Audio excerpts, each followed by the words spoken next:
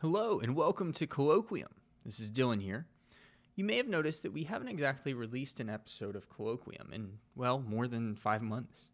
Many of you have been wondering what is going on. We've heard the murmurs. Are they done? Did they have a fight? Did they forget about the podcast? Will we ever hear a new episode of Colloquium ever again? Well, today I come to you with answers. No, we are not done, and no, we didn't forget about the podcast. Nor did we have a fight, at least not one big enough to sever our ever-working podcast relationship, which, by the way, is strictly a business relationship, no friendship involved. Just kidding.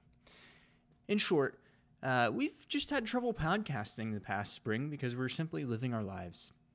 We tried to record on a few occasions, but between our jobs, our coaching, and our other endeavors, we found it better to focus on living life and not trying to squeeze in a podcast regularly at the expense of the relationships we were investing in and the important things that we're involved in. But I am here today to tell you that things are changing. We are about to start recording again. We plan on recording at a record pace this summer, as we will have a bit more time to invest in it.